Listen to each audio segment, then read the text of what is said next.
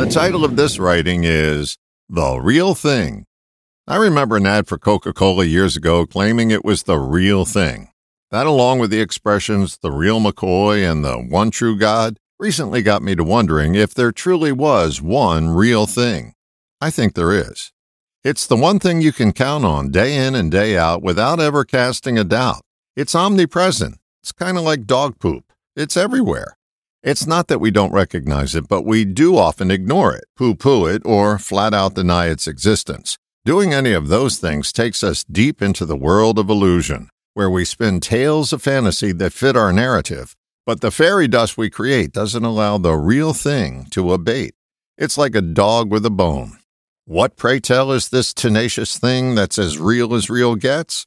It's in your life every minute of every day, and there's no way to make it go away. Sometimes it's welcome, and quite often it's not. So it's time for me to stop stalling and reveal the plot. The real thing is reality. Reality can't be bent to our will, and it never stands still. It's active every day we draw breath, and the key to coexisting with it is not railing against it, but responding to it. It's kind of like the sailing maneuver called tacking.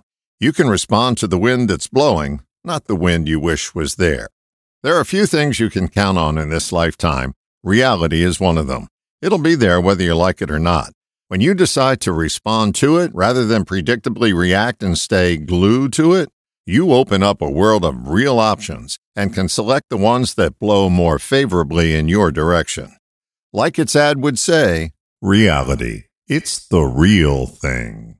All the best, John.